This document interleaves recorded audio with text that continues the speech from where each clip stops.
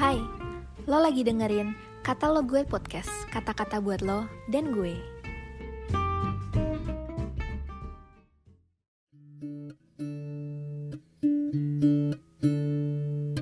Hai teman-teman semua, gimana nih kabarnya? Hari ini Rabu tanggal 26 Mei 2021, renungan harian kita berjudul Mengalami Kepenuhan Roh Kudus. Yuk buka kitab kita. Di Kisah Para Rasul 2 ayat 1-4. Pentakosta. Ketika tiba hari Pentakosta, semua orang percaya berkumpul di satu tempat. Tiba-tiba turunlah dari langit suatu bunyi seperti tiupan angin keras yang memenuhi seluruh rumah di mana mereka duduk.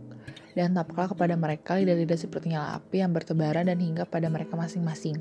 Maka penuhlah mereka dan Roh Kudus, lalu mereka mulai berkata-kata dalam bahasa lain seperti yang diberikan oleh Roh itu kepada mereka untuk mengatakannya. Nah teman-teman, ketika orang-orang percaya ini berkumpul di ruang atas di Yerusalem itu, maka ketika dalam doa dan kesehatian terjadilah seperti tiupan angin keras gitu turun dari langit dan memenuhi seluruh rumah. Dan lidah-lidah seperti nyala api bertebaran dan hingga pada orang-orang ini. Nah, mereka semua ini dipenuhi oleh Roh Kudus dan sebagai dampaknya mereka mulai berkata-kata dalam bahasa-bahasa lain seperti yang diberikan oleh Roh itu kepada mereka untuk mengatakannya. Apa yang dialami oleh orang percaya di sebuah peristiwa Pentakosta ini itu terjadi karena Yesus sudah berjanji bahwa ketika ia naik ke surga, maka dia akan mengirimkan Roh Kudus yang akan menyertai kita sehingga kita nggak lagi seperti yatim piatu.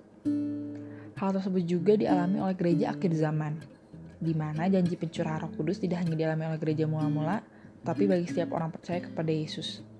Mereka berhak dengan dibaptis oleh Roh Kudus dan dipenuhi oleh Roh Kudus. Pergerakan pencurahan Roh Kudus itu tidak hanya dialami oleh orang percaya di Yerusalem, tetapi juga dialami oleh orang-orang percaya di Samaria. Bahkan jemaat yang ada di Efesus mengalaminya juga.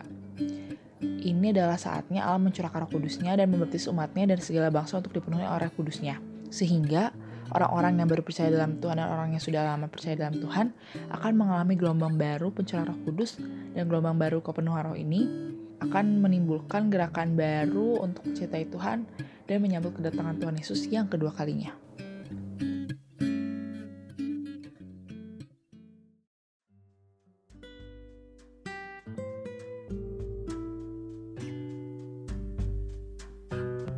Makasih udah dengerin podcast ini. Jangan lupa follow dan juga share ke teman lainnya.